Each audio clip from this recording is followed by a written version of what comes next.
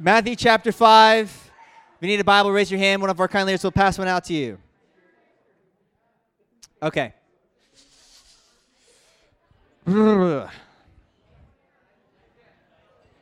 Shh. Settle down.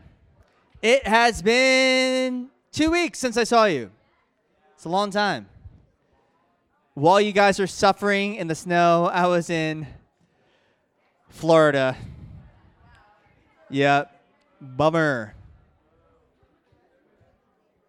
Florida. It was very nice. It was like 70 degrees. It's good. Hanging out with Nate Gallagher, the man. It was good. Missed you guys, though. Saw Alex, Caramel Doughboy. Did. He's doing great. Completely forgot about us. Just kidding. Okay. So, if you're here for the first time, welcome. Glad that you've come to the youth group. We hope that you feel like you're a part of a family, not just a part of a group of teenagers. We have youth leaders here that want to invest in you, want to teach you some things, which I could use, for sure. I could use older people talking to me and giving me wisdom. Read about wisdom this morning for my devotion in Proverbs chapter 9, because it's the 9th day of the month. How all of us should be seeking wisdom, right? And wisdom comes from people that are older, that have some more experience, and that's what we're here to do. Not like we're super smart, but we have some experience, and that's what we want to do is share that stuff with you. So tonight we're going in Matthew chapter 5. We are starting a brand new study through the Sermon on the Mount, possibly the most famous sermon that was ever taught, okay, by Jesus himself. And what we're going to see is Jesus has a lot to say to people that are religious, people that have customs and traditions, but they have missed the point of why they do what they do. And so Jesus actually raises the bar beyond what even the religious leaders of the day could have done for themselves. And he shows us how the people of God should be acting and what kind of people they should even be. So as we go through this study, I didn't just pick it just because I was like, we should go through the book of Matthew just because. Pastor Lloyd is actually going through the book of Matthew on Sundays. I said that twice, right? Book of Matthew twice. So you get a little bit here, a little bit there, which is great. But I was thinking, if there's ever a time for us to be able to think about our citizenship in heaven and how that plays out here on earth, the time is now. You have the Me Too movement. You have people oppressing, people taking advantage of other people. You're having people go through all kinds of things, depression, anxiety, as we talked about on the weekend services last Sunday, 2 Sundays ago. People are struggling, and Jesus shows us that there's a way to experience the kingdom life now. There's a way to experience the benefits of heaven now. And he's going to talk about this blessed life. And so as we go through this passage, which is a super famous, super popular passage, I think, and I pray that we're going to be able to see it in a different light, maybe different than you've ever seen before. So a couple things. Verse 1, Matthew chapter 5, says this. And seeing the multitudes, he, being Jesus, went up on a mountain, and when he was seated, his disciples came to him. Then he opened his mouth and taught them, and then he's going to say a bunch of stuff, okay? Important to note that this sermon, it seems like, is repeated in the book of Luke, and most likely what happened is that since Jesus was an itinerant preacher, he preached a whole bunch of different locations, this would have been like his go-to sermon. The thing that he would have made sure, oh, you haven't heard me talk before? This is the thing that I want you to get, okay? So most likely, even though if you read the entire Sermon on the Mount, Matthew chapter 5 through 7, in one sitting, it'd take about 15 minutes to do that if you just took your time.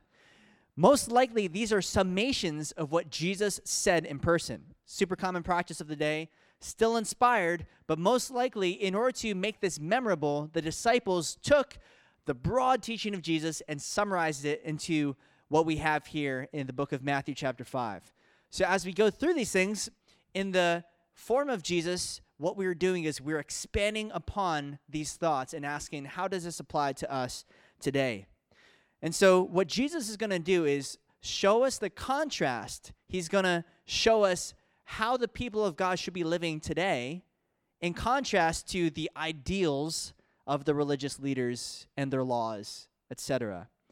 So, something important to note is that if you grow up in church, most of you have, it's easy to look at Christianity as a set of rules and regulations, things that you do, rather than a type of person you're to be, instead of a different dimension of life, okay? So you guys know virtual reality? Virtual reality is 3D, right? It's not two dimensions. It's not just like flat. There's a whole nother dimension that we can experience.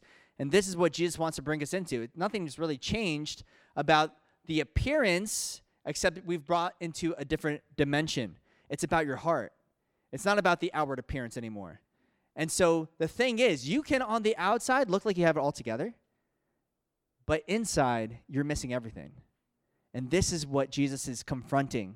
The fact that some of you, to be honest, you've showed up today, you look like a great person. I mean, like, you haven't murdered anybody, you don't really do, like, the bad drugs or anything like that. Like, if we had a conversation, you'd probably be like, I'm a pretty good person.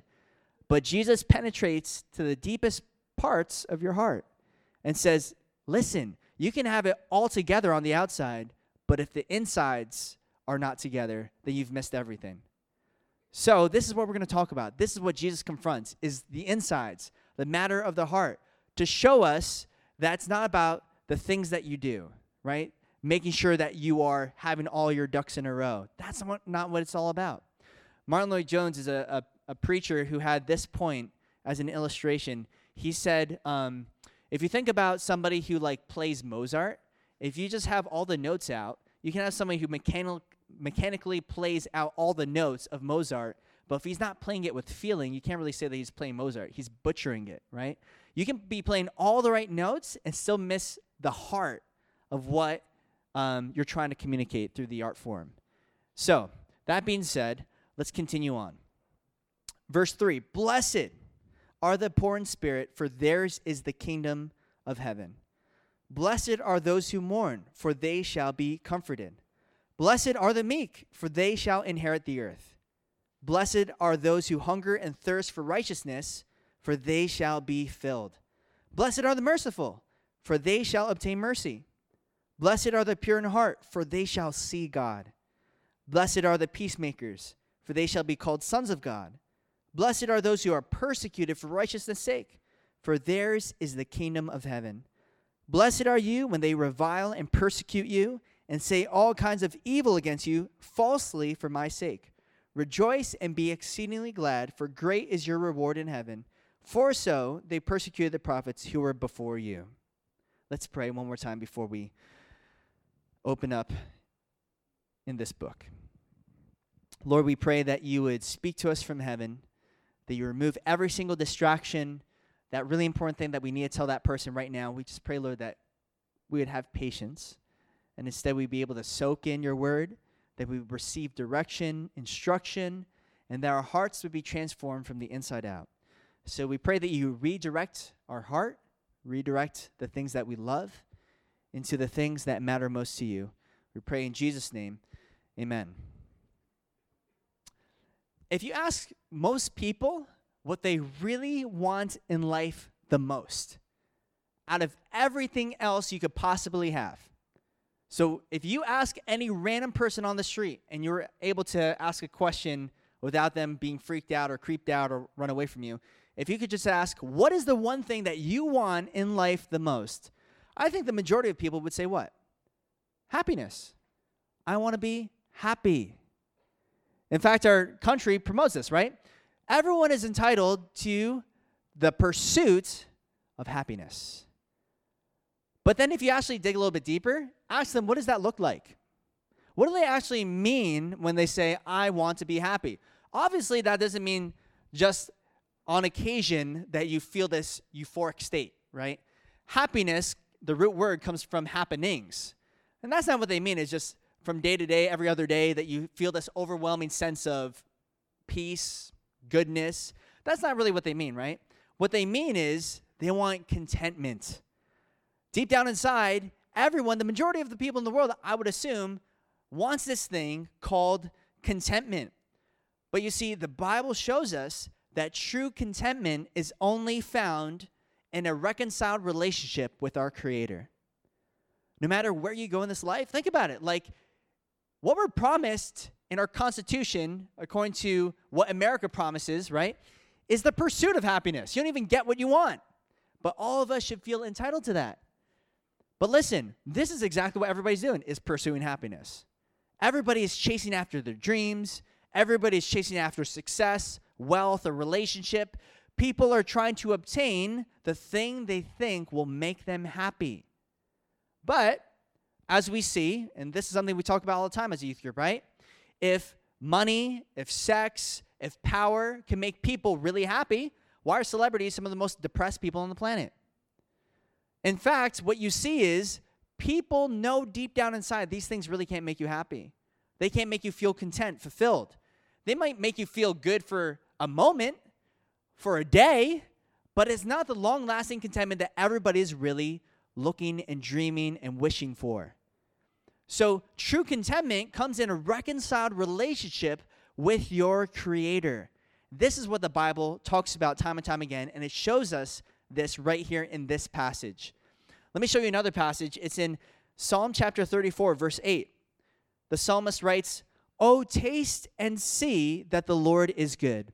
This is David writing this after he's been forgiven of that sin when he slept with Bathsheba, somebody else's wife, and he recognized that God had forgiven him and that he was no longer without hope. He said, "Oh, taste and see that the Lord is good. Blessed is the man who trusts in him. Oh, fear the Lord, you his saints. There is no want to those who fear him." You have no want. You're content. There's no other desire for anything else. You're fine. The young lions lack and suffer hunger, but those who seek the Lord shall not lack any good thing. So think about this. If I told you that something is beautiful, okay, let's say that I went to the MoMA in New York City, and I saw this painting that I was like, this painting is beautiful, absolutely stunning. It's one of the most beautiful paintings I've ever seen in my life.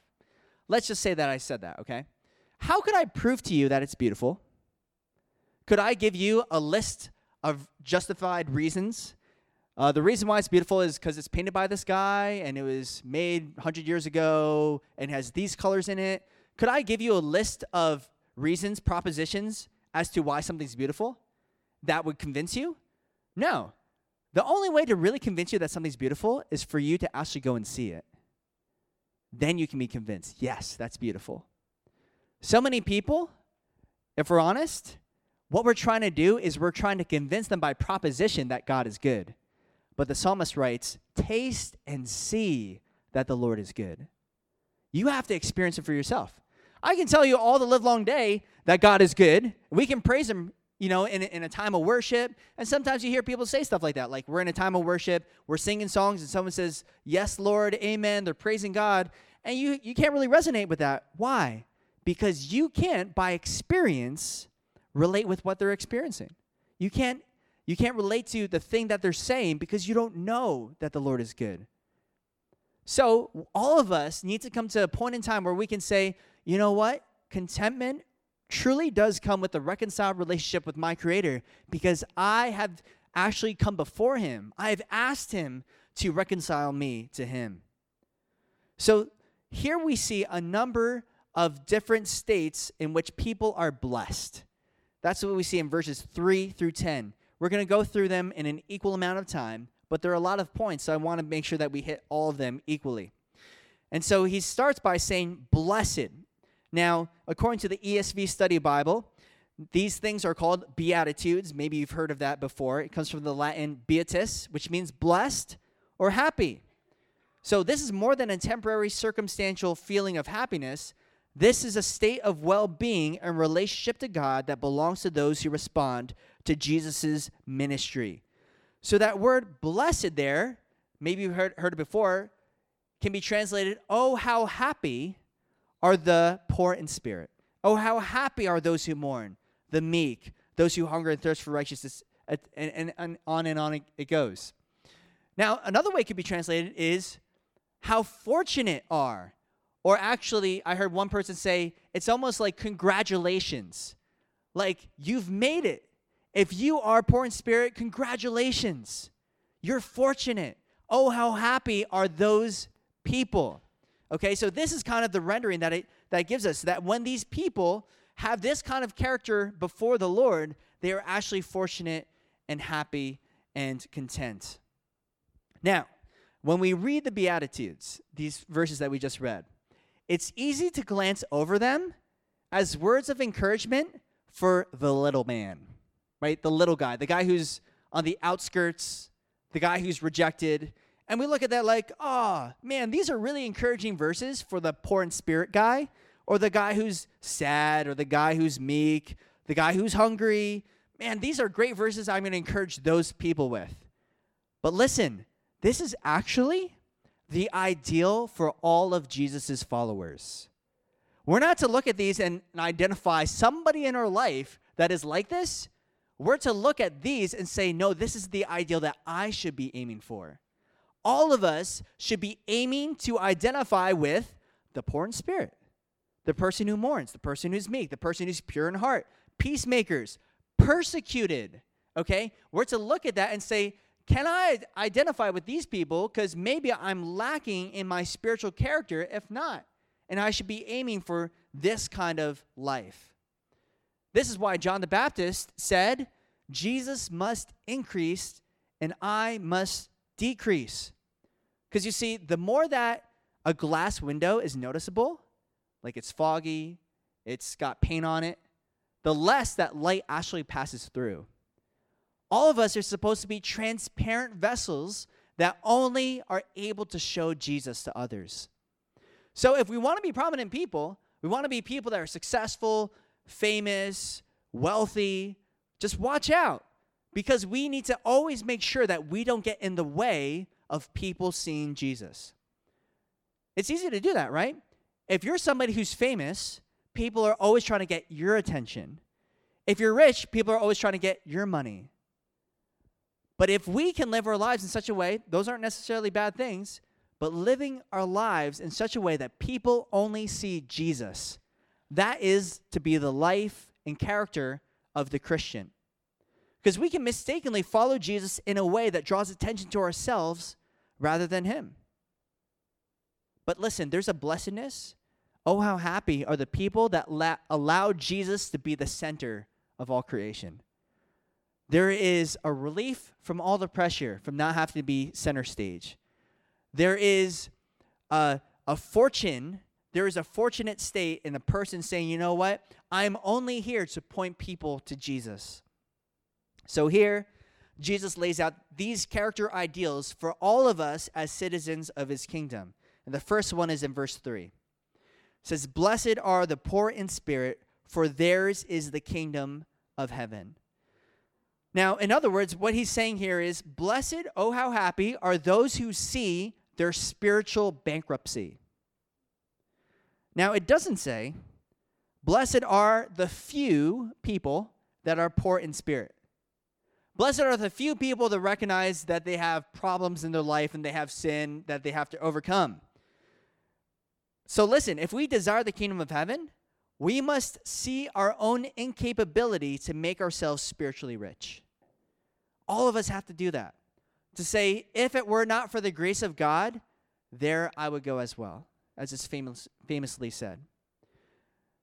Now, some of you have kind of watched like those crime shows, reality TV shows, and then you have those people that have done really bad things, and they're convicted for like 300 years in prison, right? We're sentencing you to 500 years in prison. And you're like, what the heck? Nobody lives that long, okay? Now imagine the guy who's sentenced to 200 years in prison bragging over the person who has 600 years in prison. Says, oh, I'm not as bad as that guy because I only got 200 years in prison. It would be ridiculous, right? Because neither of you are going to live that long. The point is, all of us are guilty. So when I recognize my own spiritual bankruptcy, here's what it does. Now I can't judge somebody else. I can't point the finger at somebody else that seems to, on the surface, be worse than me because I know how bad I am. It's not like God was like, I only had to try a little bit for you, but that other person, man, that was really hard saving that guy. Whew, that was a battle. Listen, for God to save any one of us sinners is a miracle. So listen, some of you grew up in the church, and then you have a time of sharing your testimony, and you're like, well, I don't really have a testimony because, like, I didn't really do anything bad. Or I grew up in the church, and you assume, like, that's not a big deal. Listen, the fact that any sinner can be washed free of their sin, and they are no longer a sinner, and suddenly they're a perfect creation, that is a miracle. That doesn't happen apart from God's grace. So when we recognize that and say, okay, maybe I haven't done those things that that person has done, but if it was not for God's grace, I would be right there too. If we don't start to see ourselves in that light, what we're going to do is we'll become just like the Pharisees and hypocrites and be like, man, I am such a good person because I've never cursed before in my life. I'm such a good person because I've never drank alcohol before in my life. And you start to look at your achievements and your merits as if you're a good person, and you're not. And then how does everybody else feel when they walk into the church? Like, man, if only I didn't ruin my life because I smoked a cigarette once. If only I didn't ruin my... And listen, I want to mean these things because sometimes people actually walk in with real baggage and real sin in their lives and real regret. But how much worse does that get when the person actually looks at them and thinks that's a big deal? If God doesn't think it's a big deal, and the Bible promises us that there's now, therefore, no condemnation for those who are in Christ Jesus, who are we to come up and condemn? Think about the woman who was caught in the midst of the act of adultery. And Jesus, after he said, he who's without sin, let him cast the first stone, everybody else walked away. What did Jesus say? Woman, where are your accusers? Some of you need to know that when you have accusers, if you look around, the only accusers are inside. There's nobody pointing the finger. And that's what keeps people from church, is I'm afraid of what people will say, what people will think. But listen, we're not here to judge you. And even if they do, I'm not relating with that person. That's not the heart of Jesus. The heart of Jesus is like with the prodigal son, that the father ran out to welcome his son home. So if you step back here after a while, we welcome you and we're glad that you're here, and we're not here to condemn. We're here to love you and to show you that there's a better way. You don't have to go back to that sin. You don't have to go back to the community or the things that you've done or the things that you've known, the things that are familiar. But you can step out of your comfort zone and know that there's a warm family that wants to embrace you. So this should result in compassion for the lost. When we recognize our own spiritual bankruptcy, it should result in us having compassion on the multitudes, compassion on lost people. Listen, if people start coming into church and they don't know the Lord and they live alternative lifestyles or they have different language than us or whatever, and we look at those people like, oh my goodness, that person needs a lot of work. You did too. Guess what? God had to do a lot to fix you, okay? And all of us are in this process called sanctification. I look at some of the things that I did when I was 17, and I was like, what in the world was wrong with me? Right? And I grew up in the church. And I could pride myself saying, and this is a real thing, I've never cursed before in my life. Other than maybe when I'm telling people to sit down, I slip my tongue or something, you know? Like, I've never intentionally cursed in my life, okay? But as a teenager, that was my thing to stand on, being like, I've never cursed before. But meanwhile, I was doing all kinds of terrible things. And I look back at that, I was like, how did I not see that was a terrible thing to do? But that's because we pride ourselves in our achievements, and it blinds us to the reality that we all need Jesus. Verse 4 is our second thing. It says, blessed are those who mourn, for they shall be comforted. Blessed are those who mourn, for they shall be comforted. So the point here is that sin should cause sorrow. The fact that there's sin in the world, sin done to us, we should be reacting in mourning. Now, the media doesn't want you to do that. Instead, it glorifies sin. Maybe in certain forms of music, right? Cheating on relationships is actually bragged about. The fact that you have women on the side or whatever, like that's something they talk about and they glorify that. Like, if we just had a conversation, like, as friends, you're like, yeah, man, totally cheated on that person. It was awesome. We'd be like, you're a terrible person, right? But you put it in a specific style, you put a good beat behind it, and suddenly now it's a hit. Movies, the same thing. Abuse in relationships, extreme forms of violence or whatever. We look at these things and we enjoy it. But we are to mourn over sin. How about dirty jokes? I mean, that's something that's really hard to actually point out when you're in a circle of friends. Someone says a dirty joke, it's like hard not to like be complacent in that. That's probably not the right word, but you know what I'm saying. To like be participating in that, even if you're silent. So what do you do when people, Christians, are telling dirty jokes, things that they shouldn't, right? You don't want to judge, but this is what the Bible says. Ephesians chapter 5, verse 3. Fornication and all uncleanness or covetousness, let it not even be named among you, as is fitting for saints. Neither filthiness, nor foolish talking, nor coarse jesting, which are not fitting, but rather giving of thanks. So he's saying that if you're making these jokes, listen, this is not fitting for people that are the citizens of heaven. Now, why is he so serious about this? It's like, is it that big of a deal? Here's why it's a big deal. Later on in verse 6, it says, let no one deceive you with empty words, for because of these things, the wrath of God comes upon the sons of disobedience. Here's why we can't take these things lightly. It's not to point out the finger at people and be like, oh, you're telling a dirty joke, you're a terrible person. That's not the point. The point is people will go to hell for all of eternity for the sins that we joke about. Right? So when people say like the word hell and they're just saying, oh, what the, and HE double hockey sticks, whatever. When people do that, like, I don't think it's that big of a deal. Like, hell? You don't think hell is a big deal? Like, that's a huge deal, right? We're not to take any of these things lightly. Once again, not to judge people and point the finger and like, you're a terrible person if you use this language. But all of us as Christians, if we want to please the Lord, should we not take more seriously the words that we use, the jokes that we tell, the things that we take lightly? So here's a question. Are you comfortable being around acts of sin? Are you comfortable around when people participate in sin? Because 2 Peter chapter 2, verse 7 says this, God also rescued Lot out of Sodom because he was a righteous man who was sick of the shameful immorality of the wicked people around him. Yes, Lot was a righteous man who was tormented in his soul by the wickedness he saw and heard day after day. Yes, Lot lived in Sodom. Absolutely.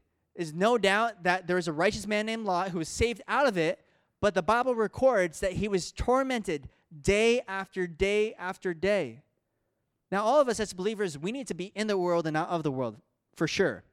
We need to be going into the culture, and we need to be reaching them for Jesus. Absolutely. But we should not be comfortable there. Huge difference. We should not be comfortable around friends that are actively participating in sinful acts. There should be something about that that grieves us, that makes us mourn, that makes us think, plan, strategize. How can we reach these people and show them that there's a better way? Let's go to verse 5. It says, blessed are the meek, for they shall inherit the earth. Now, meekness, as you've heard said before, is power under control. Power under control. That's a great definition of meekness. Now, it says that the people that have power under control are going to inherit the earth. Where does the logic kind of flow from that? How does one thing lead to the other? I think it's because of this. The reason why it says that the meek will inherit the earth is because one of the fears of not using your power is that you're afraid that if you don't use your power, then the particular outcome that you desire will not ever take place. We're afraid that unless we intervene, unless we do something about it, unless we try to solve every problem, then everything's going to fail. It's the need to control. But listen, just because you're capable, just because you have sufficient ability, does not mean that you have to solve all of the world's problems. Instead, we can commit our ways, our acts, our thoughts to the Lord, and know that he is going to be able to solve the ultimate outcome. This is the sense of inheriting the earth. Knowing that as we commit our works to the Lord, as we say, all right, Lord, ultimately, I'm doing what you're asking me to do, and I'm trusting you with the outcome, that we are going to be able to inherit the outcome that he desires, that he has sufficient control. Number 4, it says, blessed are those, in verse 6, who hunger and thirst for righteousness, for they shall be filled. Love that. So, oh, how happy are these people that are hungry and thirsty for what? For righteousness. Now, if you have a loss of appetite or a loss of thirst, you know what that's called? It's called being sick. If we do not have an appetite for the things of God, for the person who is behind all righteousness, there's a spiritual problem. And so that's where we have to ask ourselves, if I'm not constantly, my heart is not longing for the things of the Lord, how can I stir up that appetite once again? What can I do to be able to desire the Lord more, his kingdom? What can I do to stir up my affections for Jesus? And the promise is that those who hunger and thirst after righteousness, after the Lord, will actually be able to receive him. Listen, the Bible promises this. Who's making that noise? Oh, it's a phone? It sounds like someone's doing that thing with their, mouth. You know what I'm saying? This is the strangest thing. Sorry. Whoever's phone that is, pretend I'm not looking at you. Okay. Those who hunger and thirst after righteousness. Isn't it an amazing thing that the Bible promises that if we draw near to God, he'll draw near to us? Man, how many relationships do you wish that was the case? If I just try to be this person's friend, they'll want to be my friend too. How many relationships do you just wish that if you called up a person and said, hey, you want to hang out, they actually want to hang out with you back? But the God of all creation, the God of the universe says, all you have to do is desire to draw near to me, and I'll draw near to you. You want to hang out? Sure, I got all the time in the world. You want to pray? You want to talk? Sure, I'm down. You want to do stuff? Sure, let's do stuff. God is ready. And if you have that desire for the Lord, that desire will be met. And that's why we have to seek after him. That's why we need to be in the Word every day, right? Not because we have to, but because we know that he's faithful to reward. The Bible says he who comes to God must believe that he is a rewarder of those who diligently seek him, right? Hebrews. So that's what we need to remember in the back of our minds every time we approach the Lord, is that he will fill us. Verse 7, blessed are the merciful, for they shall obtain mercy. Now this one's pretty simple, right? That if we decide to actually forgive, that we actually decide to let go when people have wronged us, that we will also be recipients of this mercy as well. Now think about all the people in the Bible, think about all the people in your life who have actually been shown mercy, right? Peter, who denied Jesus 3 times, and yet Jesus still told the disciples, make sure you tell Peter that I'm here. That Peter was welcomed back. Jesus had this loving conversation in John chapter 21, saying to Peter, if you love me, feed my sheep. He gave him a second chance. And all of us know that no matter how much we've sinned after our conversion, that God is still faithful to forgive us of each and every one of our sins. Right? Isn't that amazing? That it's not even like God said, all right, you have a clean slate, just don't mess it up anymore. That he says, even if you were to sin beyond this point of forgiveness, that I've already forgiven you for every sin that you've committed in the past, present, and future. Isn't that amazing? And should we not, if God has forgiven our brother and sister in the Lord of their sin, should we not forgive them when they've hurt us? Reconciliation is one of the hardest things to wrap your head around, isn't it? Because we want to, on paper, say that we forgive people, but have no idea what that actually looks like. This is what Peter said, right? He said, well, so if I forgive somebody 7 times, is that enough? And he says 70 times 7, right? We've heard that a billion times. What Peter is saying is what all of us wanted to say to Jesus. All of us know that person that keeps on continually hurting you in your life. You forgave them 3 times already, and they keep doing the exact same thing. This person is unrepentant. This person refuses to change. So should I not write them off? And Jesus says, no. You forgive them every time they say sorry, every time they apologize. Why? Because that's what your Heavenly Father does for you.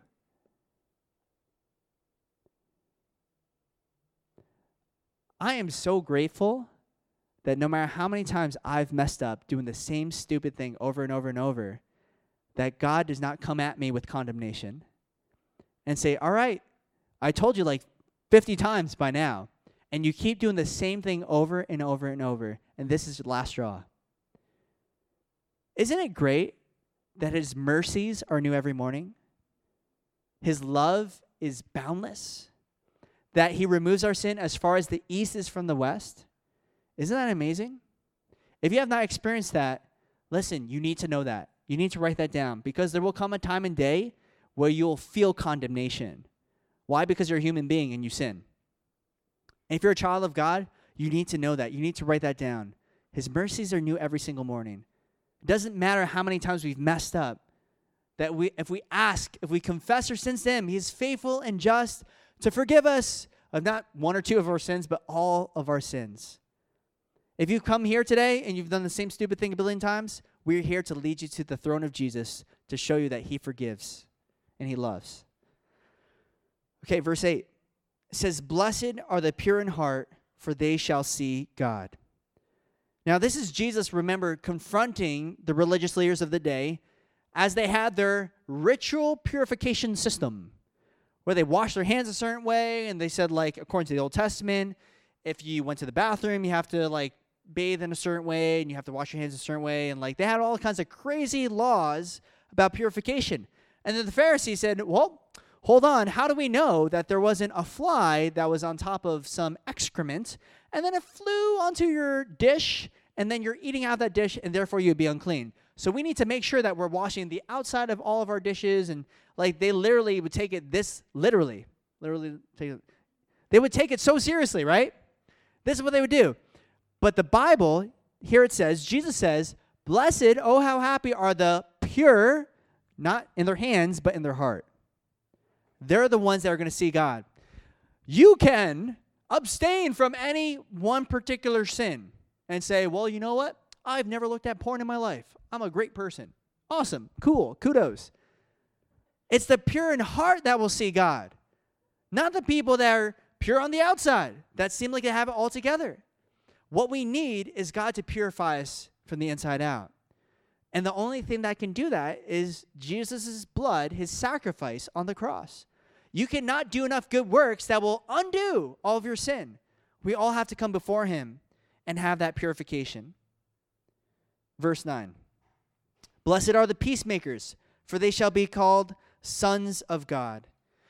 Now, what it's saying here is that we are to be God's ambassadors of peace, his shalom. We should be going out and be telling people that they can have peace with God. The same message I just shared with you is not something that I'm like super creative or super smart and I said that and you're like, wow, I could never say it like that. You could literally take what I said and tell somebody else.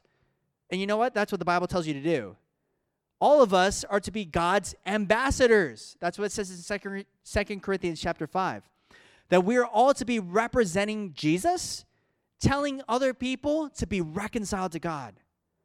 Listen, if I'm the only person doing this, I'm going to only be able to influence a very small amount of people. But listen, we got over 100 people in this room. If all of us were all spreading this message of reconciliation to our neighbors, imagine how exponentially we could be bringing peace into people's lives. Blessed are the peacemakers, for they shall be called the sons of God. You want to be in God's family? Know his heart. Represent him. We are his children. We're carrying out the family business. This is what Jesus said, right? I must be about my Father's business. We're to be going out, sharing the love of Christ. Okay? Vertical identity will be next month. And I'd be kind of bummed out, to be honest, if there were more people that came from other churches than the friends that we invited that we know, right? So not legalistic. You can do whatever you want. I'm just saying what blesses my heart is when you guys get it. When you're saying, yes, I'm going to be a peacemaker. I'm going to go out and share with people that Jesus loves them, that he wants a relationship with them. If you don't know how to do that, great. That's a great place to start, and we can talk about that. Any one of us leaders will help you with that conversation. But listen, we should be praying for opportunities to make peace with others. Okay, the last one is in verse 10. It's number 8, those who are persecuted. It says, blessed are, did I say verse 10? Yeah.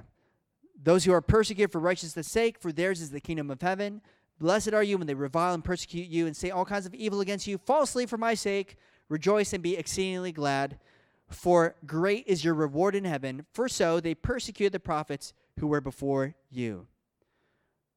So maybe what I just said makes you scared because you're like, oh man, if I go out and tell people about Jesus, they're not going to want to be my friend, or they're going to persecute me. Or well, yeah, that's actually why he goes next into persecution. Persecution is not just for people in the Middle East. Persecution, the Bible says, all who desire to live godly in Christ Jesus will suffer persecution. It's a promise. People will hate you for the name of Jesus. That's why he said to his disciples, they've hated me, they're going to hate you. Whenever we're shining light, we will be the fragrance of life to those who are being saved and the fragrance of death to those who are perishing. It's also in the Bible, okay? There will be something about you that stinks. There will be some people that will not receive your message, for sure. But listen, isn't it worth it to reach the one person? Isn't it reach it? Isn't it worth it to go beyond, to reach out to the person who does not know Jesus and see them come to know the Lord? And then you're like, it only took 10 people persecuting me to reach the 3 people that wanted to ask to receive Jesus. I think it's worth it. But so many of us, if we're honest, we're afraid of rejection. We're so afraid of, like, this is something I do all the time. So here's the test. Ready? How many of you, if you're honest, by show of hands, okay, how many of you would share Jesus with the next 5 people if it was guaranteed they would be saved? How many of you? Right? Like everybody. So why don't we do it? Because we're afraid they won't actually receive Jesus. But this is what faith is. Despite the outcome, I'm letting God deal with the outcome. I'm just being obedient. He's called me to, despite what I see, start planting seeds. Imagine if we all started doing that. Imagine I started doing that. And I wasn't always like cranky on the planes that I'm riding, or at the gas station and be like, I'm just tired, or at the climbing gym and be like, I just want my alone time. Imagine we all started being selfless. And we said, okay, despite these challenges, I'm here as a representative of Jesus, which was the hardest thing for me to do when I was in college, to be honest. Because I'm in college, I'm just getting the work done. I need to get out of class. I don't want to talk to anybody. I want to get home. But the amazing opportunities of the people that just want to share in this life that we have. I was coming off the plane last week. I don't think he'll listen to this, so I'll just let you know. There was a guy who was, I guess this past Monday, coming home. Be honest, I don't like talking to people on planes because I'm either sleeping or working or reading. It's like my 3 things, okay?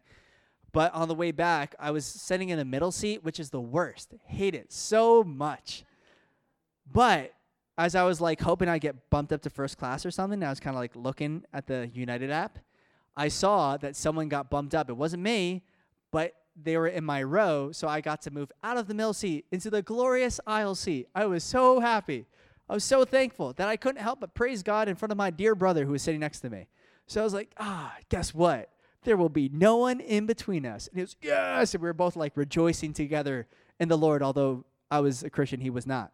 So as we were just excited, he was like, hey, so where you from? Are you living in New Jersey? And we started a conversation. A long story short, I got his number. We're going to go climbing next week. And it was just simple. And I was like, oh, you're reading a book? What are you reading? And he's reading Unbroken, the Louis Zamperini book. And that guy became a Christian. I brought that up, like super simple. I didn't even talk about Jesus that much. Gave him a Gospel of John at the end. And that was it. Super simple, right? I could walk away and not really feel like I did much. but I'm here to build a relationship. That's it, right? If all I'm doing is just showing the love of Jesus, making friends, I think I'm fulfilling the Great Commission. That's what Jesus did. He went into people's houses. He told Nicodemus, hey, I need to stay at your house today. That's it. Right? He didn't say, Nicodemus, repent. He said, all right, let's get something to eat. So start building those bridges, making those friends, sharing the life of Jesus with other people. Not worried about persecution, because what you find is a lot of people that are especially not Christian people are actually very nice people, and they're not going to persecute you. Some of them will, maybe most of them won't. Okay, so here's the conclusion, and we'll be done. Psalm chapter 119, verse 34 through verse 36 says, give me understanding, and I will obey your instructions. I will put them into practice with all my heart. Make me walk along the path of your commands, for that is where my happiness is found. If you want to live the blessed life, okay? Oh, I forgot to give you the title, my bad. If you want to live the blessed life, here's how you do it. Follow the Lord. Be a follower of Jesus. Tell God today, you know what? I'm willing to surrender my life to you, because I know that contentment will only be found in a reconciled relationship with my Creator. Title of the message is Blessed Are Who, by the way. Really cheesy, but I'm still a youth pastor, so I can do that. Blessed are who? ? Okay. What I want you to do today, for those of you that are Christians, I would like for you to pray about who you can pray about to share this blessed message with. The happiness and contentment that's found in Jesus. Be praying about who is the one person, the two people that I could be sharing this with, okay? Maybe you don't know anybody like that, and that's okay. And that's why you pray about who you could pray. Pray about who you could pray to share this with eventually. If you are not a Christian here today, what I would say to you is, why wait? What are you waiting for? If you know this is true, this resonates in your heart, act upon what you know is true. We're not looking for 100% certainty here, because you don't have 100% certainty on anything. Nothing. You have 100% certainty that you're going to have a test tomorrow. Well, actually, not tomorrow, because tomorrow's Saturday. Next week, not 100% certain school's not going to get closed because of another snowstorm. You have 100% certainty on anything. But knowing that you'll probably still have school next week, you study anyway, right? All of us can say, you know what, I'm not all the way sure, but I'm pretty sure, so I'm going to act upon what I know is true. All right? So I'm going to give you an opportunity to do that right now. So why don't we pray in closing? You can bow your heads, close your eyes.